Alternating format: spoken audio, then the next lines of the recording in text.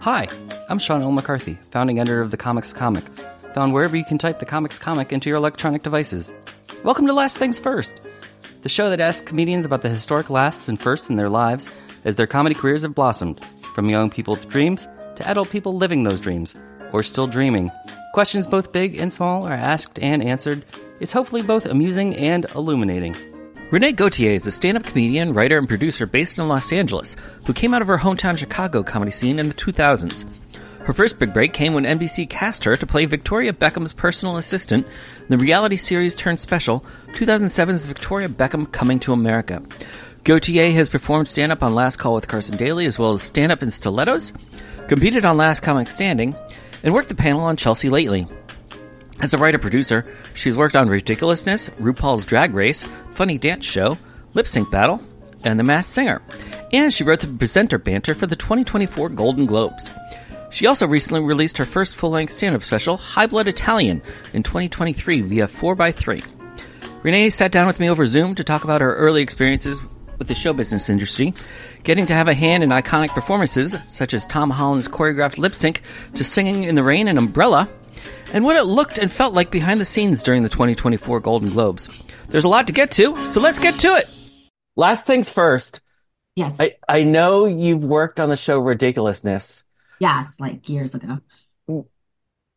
What was more ridiculous, working on Ridiculousness or watching the 2024 Golden Globes unfold on live television?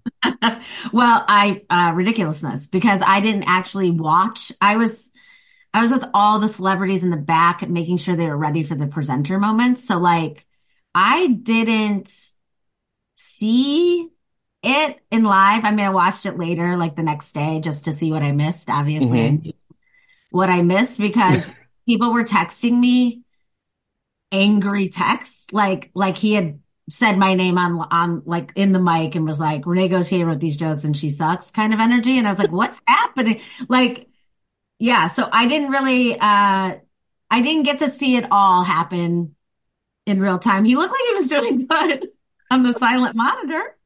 And I know for a fact that you might not have completely known because one of the photos you shared is of Orlando Bloom having to put in a headpiece so Orlando Bloom could watch what Joe Coy was saying during the monologue.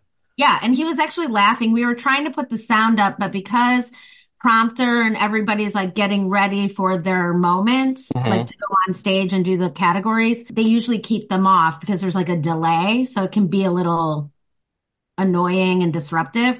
Right. We eventually got one on with sound, but Orlando was like, he goes back there and he goes, oh yeah, I want to hear I want to hear the beginning of the show. And I could hear him perfectly in my ear. And I go, here, just use mine. And he like took my whole pack and was just staring at that monitor, like enjoying himself. And so, for people who don't know, you usually wear something called a PL on set, and you have several, if you don't have the volume down and all of it, you can hear everybody talking to each other, like the director calling shots, a producer asking you for, like, you can hear the program. So I like realized that all my things were up. So I actually stole it back from him, turned everything down but the program, because I was like, God forbid something gets said on this PL while Orlando Bloom is listening. You know what I mean? I mean, nothing would have, but my luck would be someone going rogue on a PL. So, yeah, he loved it. He looked like he was loving it. I guess knowing that you wrote for the presenters, did you ever try to get Kevin Costner to memorize the whole monologue? Or did he offer to memorize the whole monologue? So the Kevin Costner America Ferrera bit was my pride and joy. It was my baby because it was just another girl and I in the writer's room for the entire show. So all the bumpers, everything you saw that was not Joe Coy, we wrote. So we were trying to think of what would be good. And honestly, I was just like, it would be amazing if he did the Barbie monologue. And originally the pitch was for him to do like 2 nice chunks. And like, that's not realistic. Just because, and he did memorize the part he did. He did know. He did do that. Kevin, I worked very closely with Kevin Costner and I love him. I thought he was kind and he was sweet and he was honest about what he was worried about. And America Ferrera is like, she doesn't know this, but she's my new best friend. I pulled her Spanx down. I mean, we were close. Did you share But the same pair of jeans? I wish. I mean, I'm sure they would have fit, although she's way thinner than me. I did pitch the whole monologue. And when we first pitched the idea, everyone was kind of like, I don't think Kevin Costner is gonna want to do Barbie. Hmm. And I was like, I think he will. Like, I was like, focus. And the minute we pitched it to him, he liked the idea. He liked the idea of like, because you get in this, it's in the zeitgeist. It's this Hmm. pop culture phenomenon. Barbie on its all, like, I can't believe how little Barbie won in the show. I assumed you watched the Oh whole yeah, show. yeah. No, I watched the whole thing. You know what? A lot of people just clipped. Um, so I'm a which, professional journalist. yes, you are. I know. Look, We go back to New Faces. we do. You wrote very nice things about me at New Faces 2009. Well, only because you deserve them. Thank you. And that was a wild class too. Although I didn't know at the time that you may have been a new face for Montreal, but you weren't a new face in Hollywood because you had already had your own ugly Betty moment with Victoria Beckham. Yes, I did. And that's what was called, like by the staff, like the crew. Because Hmm. for the Victoria Beckham documentary, when the Beckham documentary came out, I had many people send me clips of me on the Victoria Beckham, like coming to America thing on NBC, because Right. a lot of people were posting like, this is the real documentary. And it was like, her telling me I'm fat, basically, which she never really thought. But yeah, it's so funny because I went to my first shoot date, I went dressed like me, and they're like, ooh, we need you we need you to be like, I go, oh my God, am I Ugly Betty? And they're like, no, no, no. I go, it's fine. I just need to know because then I'll look accordingly. Right. But, so yeah, I forgot about that. And I was standing right next to her. Although, to be fair to you and the show, Yeah. it does open with a graphic that says that it's a documentary, but then it clearly states her assistant is being portrayed by an actress. Does it say that? It does. So they're like very upfront about it. Like this is not the personal assistant is not real. No, I didn't know that did that. And wow, they called me an actress. Yeah. That's so sad because it was such a bad performance. Because I was really being me, afraid of Victoria Beckham. Like, when you just get like a big thing, my biggest fear always was like, oh, they're gonna fire me. Like I'm gonna get there and they're like, we actually don't need you. And that's how I felt every day, even though no one gave me any inkling that that would happen. I just, was nervous. So, Right, but in 2024 to be working alongside people like Kevin Costner and Orlando Bloom or standing next to Oprah, oh my God. uh, you have to be so not starstruck, but just immune to it a little bit because it's been 17 years since your first gig was Yeah. working alongside Victoria and David Beckham. Yeah. And then I was more nervous of being on TV than I was about her famousness. Like in LA, when I got here, I worked at a place called Houston's, which had Oh so yeah, many it's a trick celebrities. 10 restaurant. Yeah, yeah. Yeah. And there were so many celebrities there and Hmm. they came there because paparazzi wasn't allowed. And it was in a Um, mall where paparazzi wasn't allowed. So it was a safe space for celebrities. My first person I waited on was Jodie Foster. And I saw her on Sunday. oh right, because she was, yeah. Could you imagine if I was like ribs, coleslaw, fries? Like, what a psychopath. That was Um, my order. it was, I was always ordered the ribs with, it? yeah, So they was had good Jodie. ribs. So was Jodie's. Unless Yeah. she doesn't eat meat I mean, anymore. at least in the mid 2000s, they had, that was, It's great. The food at Houston's is incredible. yeah. It's like I call it middle fancy. Well, if the celebs are going there, it's definitely Well, not. yeah. I It's mean, it's an alternative to like the post awards In and Out. Yeah. yes, yes, it is. Did you go to In and Out post awards? No, I didn't. I went straight home. Oh. I was so tired. Like I spent on and off about 4 months in Chicago just because of the strikes and everything. So I worked remotely, like starting beginning of December for the Golden Globes. And then I literally landed in LA, dropped my stuff and my dog on the second, and then never saw me again. I was at the Beverly Wilshire for the rest of the week. So I was exhausted. And when it was over, I was like, I mean, I made Oprah giggle. I gotta go to bed, So, so yeah, I mean, I didn't go to In and Out. It was impossible. It's impossible to get in and out of Beverly Wilshire Hmm. for the like 3 days leading up and night. So we all spent the night at Beverly Wilshire. Okay. Yeah, so I couldn't go anywhere.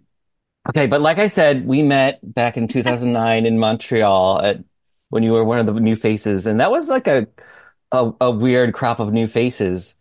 But knowing that you had already been on this NBC reality special, Yeah. does that mean that you came into New Faces with different expectations? Or what were your expectations at the time? Uh, Nothing. It's so funny because I think I'm weird. I think I'm weird when it comes to like, I am, because I would have never, you would have never heard me go, oh, I'm not a new face because I was on a reality documentary show. Even though it was on a primetime network, it was supposed Right. to be a full episodic for the summer, and then it got crunched to 1.5 hour Okay. special. And so I don't know. I felt like maybe I didn't belong. Like I had a lot of guy comics at the time say that I went because they needed a girl. But enough Uh, about Chris D'Elia. Chris D'Elia, I met when I first moved here, and he was so complimentary and cool. And Well, you were young. You were young. I was a baby. He That's how he likes them. yeah. He was like he just had good sauce on ribs. Um, I'm sorry. Go ahead. but I did go with Chris. Chris Hmm. was on as you know, was in my. Yeah. And what was cool for me is there were like a lot of Chicago people there, and we are such a tight knit. And I was dating Mike Bridenstine at the time, so that was a real tricky thing. Just because, and myself to blame. There was a moment that week that we were there that they had picked like the favorite of New Faces. Oh, right. Yeah. Remember this? And we were like, there wasn't one woman on the lineup. Now, mind you, there were only three of us, New Faces, three girls. Hmm. And it was Mary Mack, a girl from Ireland, which I feel so guilty. I don't remember her name, and me. And they picked the usual suspects. And I was like super annoyed. Mike's like, you're ruining this for me. I was like, yeah, I know, but sorry. I'm clearly a baby. Like I'm clearly like not evolved enough to be okay with this. Eleanor Tiernan. Thank you. Thank you. Yeah, she was great though. It Yeah, was very but that had like Kumail Nanjiani, Pete Holmes. Camille, Pete Holmes, Mike Kaplan, Moshe Kasher, Duncan Trussell, Brido, me. Who else? Who else was on there? I mean, there was, Rory Scovel. It was a great line. I mean, we had a great crew. Uh, Yeah. oh, Andy Andy Ritchie. passed away. Yeah. My God, he was the nicest and he was so funny. There was someone else, Eric. Eric Krug. Thank you. Oh my God, I didn't do too bad. I'm sure I'm missing the Irish guy. Dana Doot. Oh, Dana Dude. Yeah, I love Yeah. Dana. I mean, when I tell you everybody, including Dana Dude, was like, that's fucked up that he said that about the writers. And I was like, he picked them and they're good. He picked really good writers. So, Well, I mean, it's funnier to me to see the comedians on social media who were saying that he didn't bomb because clearly you don't throw the writers under the bus if you think you're doing great. well, let's put it into perspective. Okay. First of all, he's a true touring comic, right? He's Oh a guy yeah. who goes to a place where they're coming to see him. It's easy to get them laughing. He could literally do whatever he wants. For someone in the beginning, he was doing well. He was not doing bad. I don't think that Taylor Swift joke was bad. I don't know, like offensive. I don't know why she reacted that way. I think at this point, it's just who she needs to be. Like just it's fine. It was Right. not offensive. Sorry, Taylor. I don't give a shit. It was not offensive. And he was doing well when he realized when he wasn't getting what he's used to getting, he flipped and he couldn't emotionally deal with it. That's what I saw. And we've all been there. It's like doing a big corporate party and you're like, no one knows who you are. No one knows, you have to endear yourself at the top. And I think, And they're drinking and eating. and then drinking it. Well, I don't know about eating. The food wasn't working out that quick. So Right. we had food in our presenter room and a lot of presenters returned for a snack. Well, well, he didn't really establish his bona fides up top. So people had no reason to want to hear what he had to say. Well, they had no reason to forgive a bad joke either, right? Right. So a groaner's a groaner, right? And we all make mistakes, or we all he's nervous. So Hmm. his bravado isn't the same, right? Like that's just forget how much time he had to prepare. He had three very good writers that he picked that were suggested to him by another really great comic. So he was in great hands. I think when he got out there, he Right. just picked some shit that didn't land and that's Well, it. well, let's not make the same mistake with you, Renee, and let's Yes. establish your bona fides. Okay. What are they? Because Uh, we've talked enough about Joe Coy. yeah, please. Well, But yes, I just wanted to protect him a so little you bit. were on NBC's Victoria Beckham coming to America. Then you get New Faces. You did Carson Daly's I know. later show on NBC, also on NBC. You did Chelsea Lately. With Joe Coy was my first one. He was on my panel, my first. See, it all comes full circle. And by the way, he's very nice. So, Oh yeah, no, he is nice and touring arenas. but yeah, It's a exactly. different skill set than being a host. But you are also on Stand Up in Stilettos. You know it. A girl only wears stilettos. I didn't wear them. I was gonna say, like, did you have to wear stilettos? I I think guess that was just like a gimmicky title to tell you, no. oh, these are all women. They were bothered that I wore boots with heels, and they're like, "No, this is." I go, "No one told me I had to wear stilettos." Like Lunel wore stilettos. She was on my night, my episode. Hmm. Everyone else wore stilettos but me. Somehow I imagine Lunel talking almost entirely about having to wear stilettos. She didn't. She just was she did a normal step. But I remember talking backstage about these fucking shoes. Hmm. And I was like, I didn't do that. I didn't know. You got to put that in a contract. Not just the title. Right, right. I didn't expect it. But then at some point you pivot to a lot more behind the camera work. Was Ridiculousness the first Yeah. gig like that?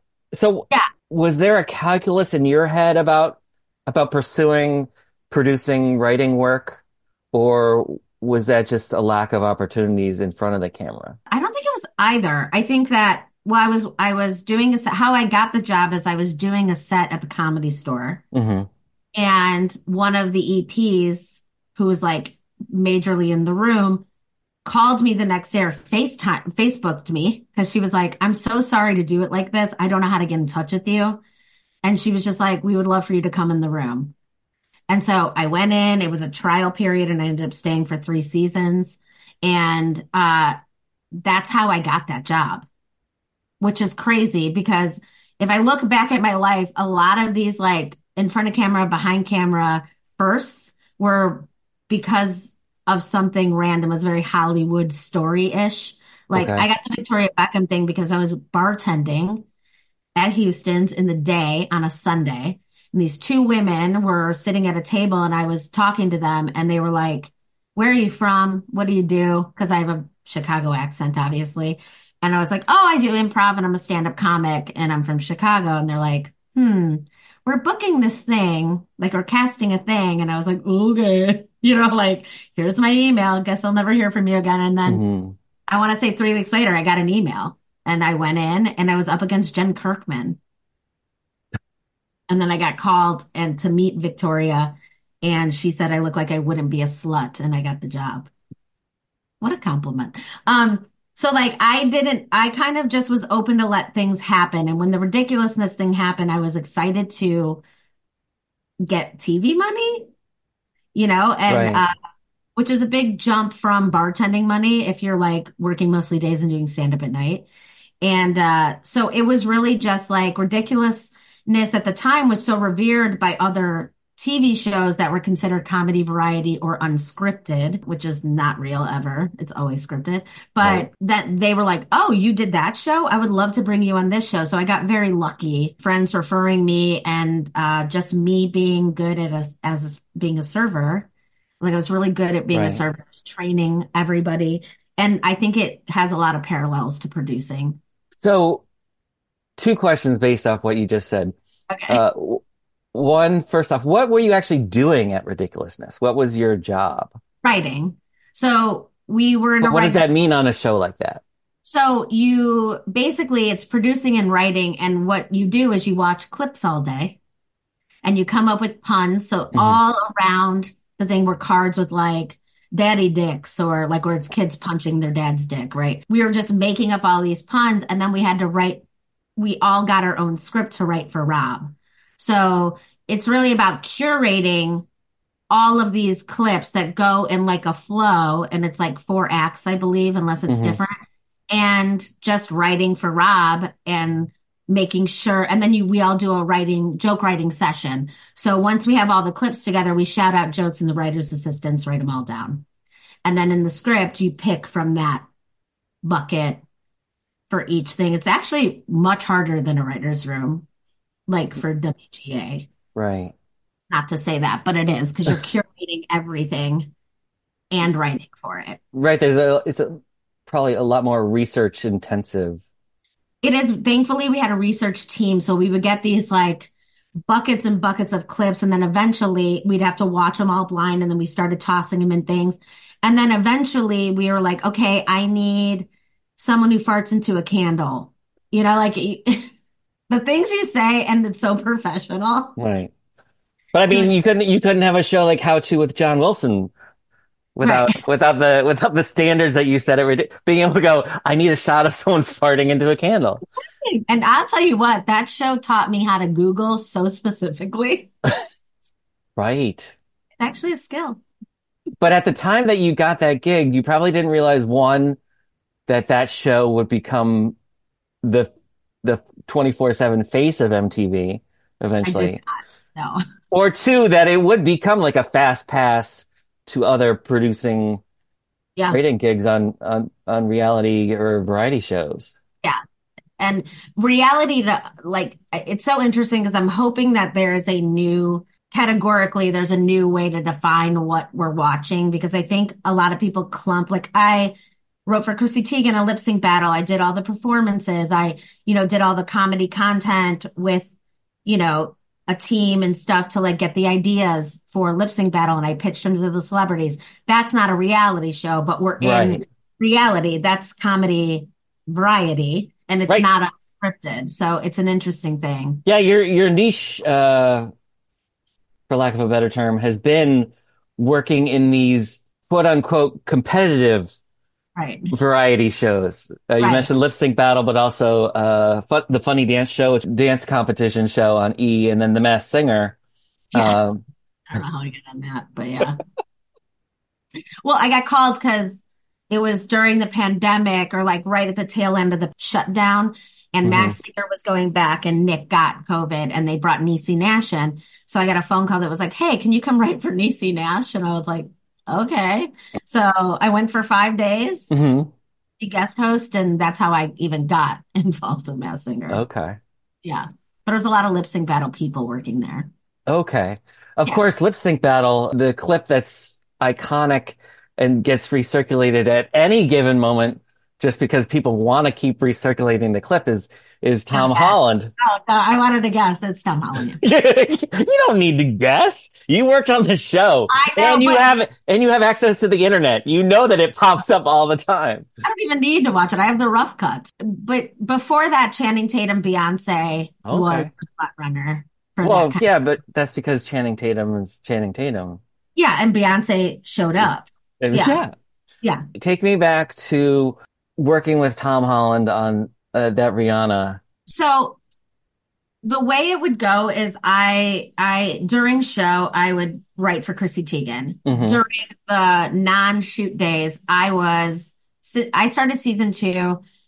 They started to learn that I knew a lot about music and pop culture. So my showrunner at the time was like, you're in charge of generating these ideas and working with Beth McCarthy Miller, who was the director. And we want you both to be on the calls pitching these ideas. Hmm. Because Eva Longoria wanted to do Baby Got Back. The golden rule in lip sync battle is if it's a second performance with full production, you don't want to really repeat it, right? Like she could have done it as a first song, but she wanted it as a second song. It had been done in episode 1. So I Uh, wasn't allowed in the meetings yet because I had just gotten hired. And I texted the person who hired me and said, have her do the Nicki Minaj Anaconda. It's okay. sampled Baby Got Back. It's the women's version for baby, for butts, Sure.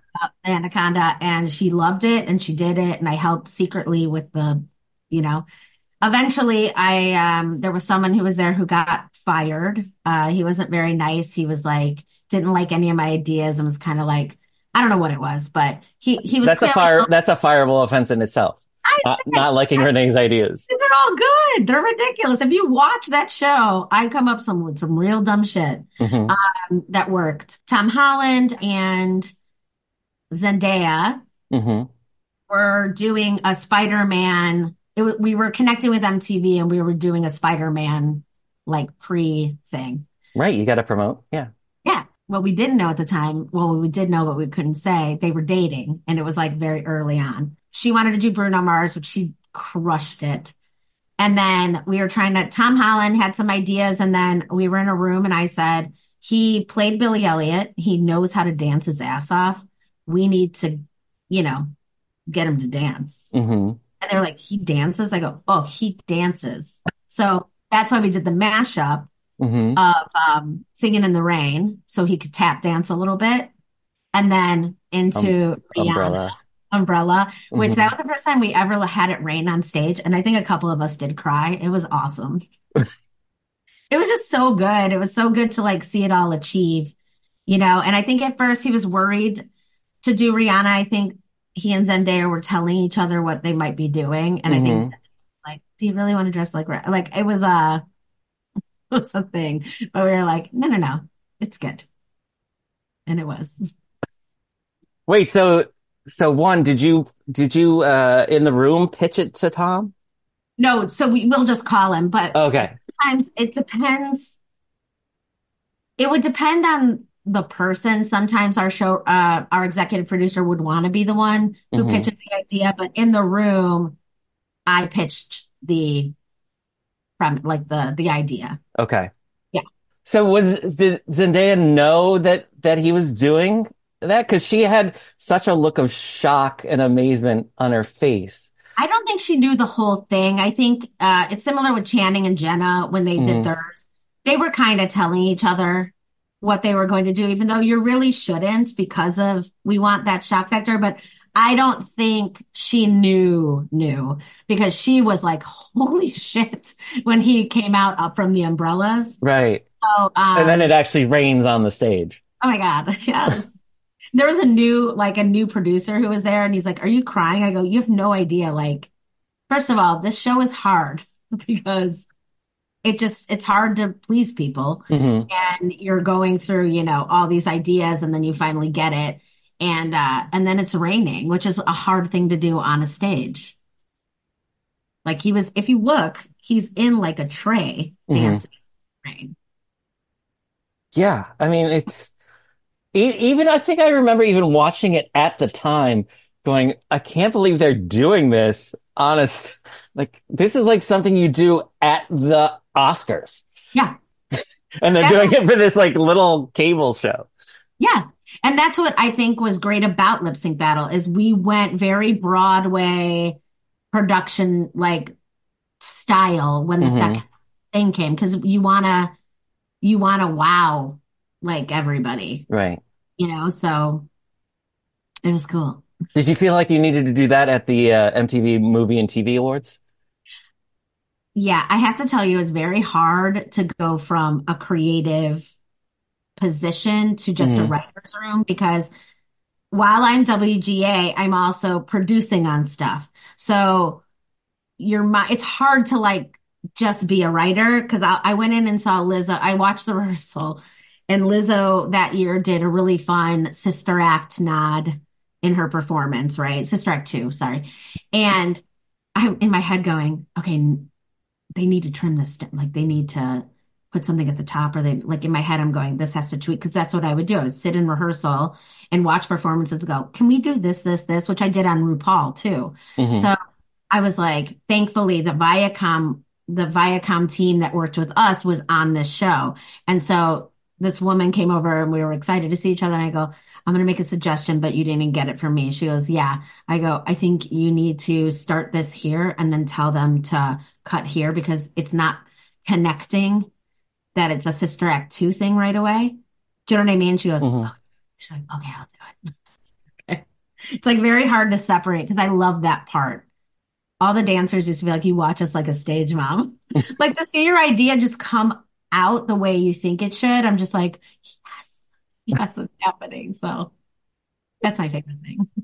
Is that how you felt watching the Globes when you're watching the presenters do the thing that you were hoping that they would do? Yeah, like we were backstage. I think it was Issa Rae and Simu Liu were back there who Hmm. are amazing.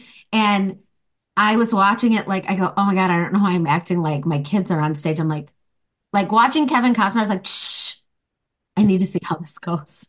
And for the record, he is uncomfortable in live prompter Mm, situations. So he really crushed it considering, he was just like, I'm nervous. Like I'm right. nervous in a manly way, of course. Unlike, say, Jared Leto, who probably didn't need any convincing to be his most Jared Leto. Jared Leto, yeah, he was a hands off, that's for sure.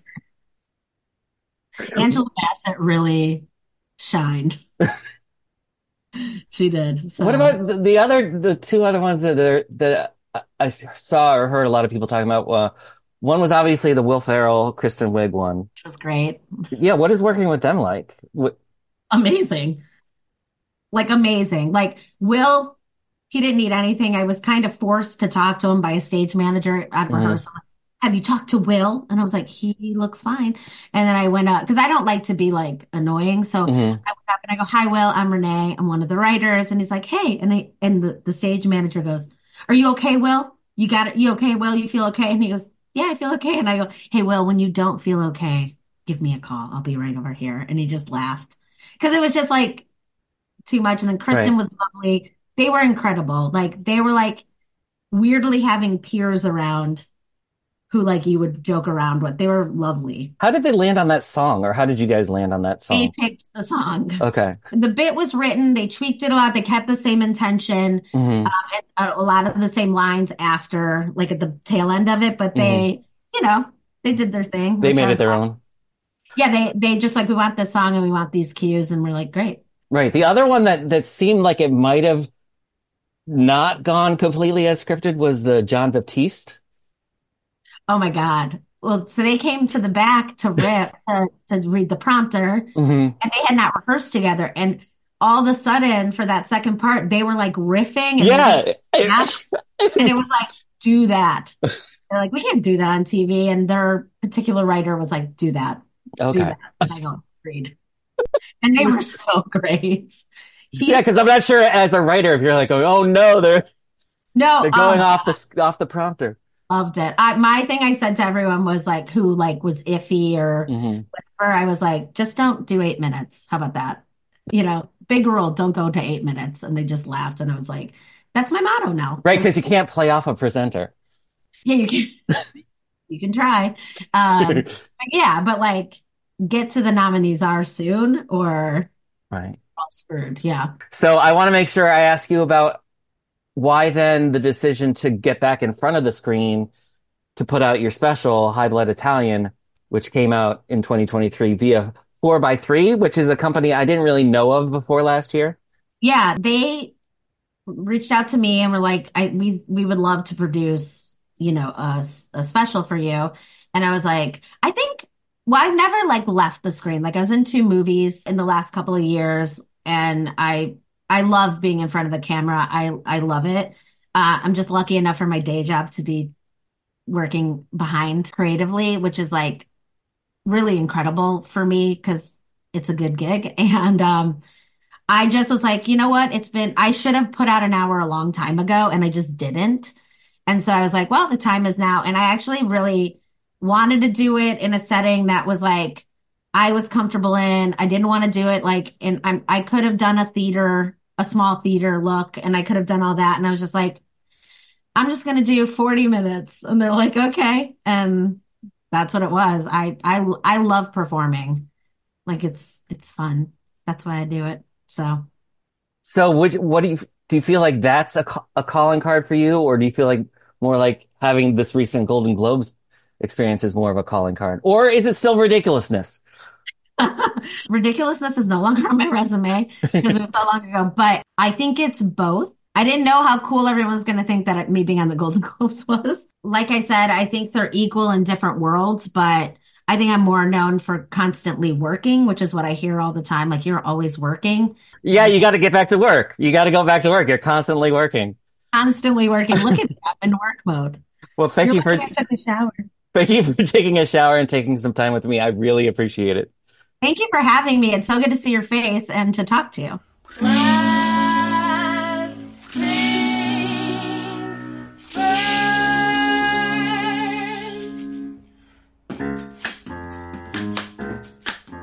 This episode of The Comics Comic Presents Last Things First was post-produced by Alex Brazell at Showbiz Studios. Theme music was by Camille Harris and Shockwave, logo by Giggle Chick. If you enjoyed listening, please check out my Substack called Piffany at piffany.substack.com for transcripts, bonus commentary, and expert analysis about comedy, show business, and more. I'm your host, Sean L. McCarthy. Thanks for listening.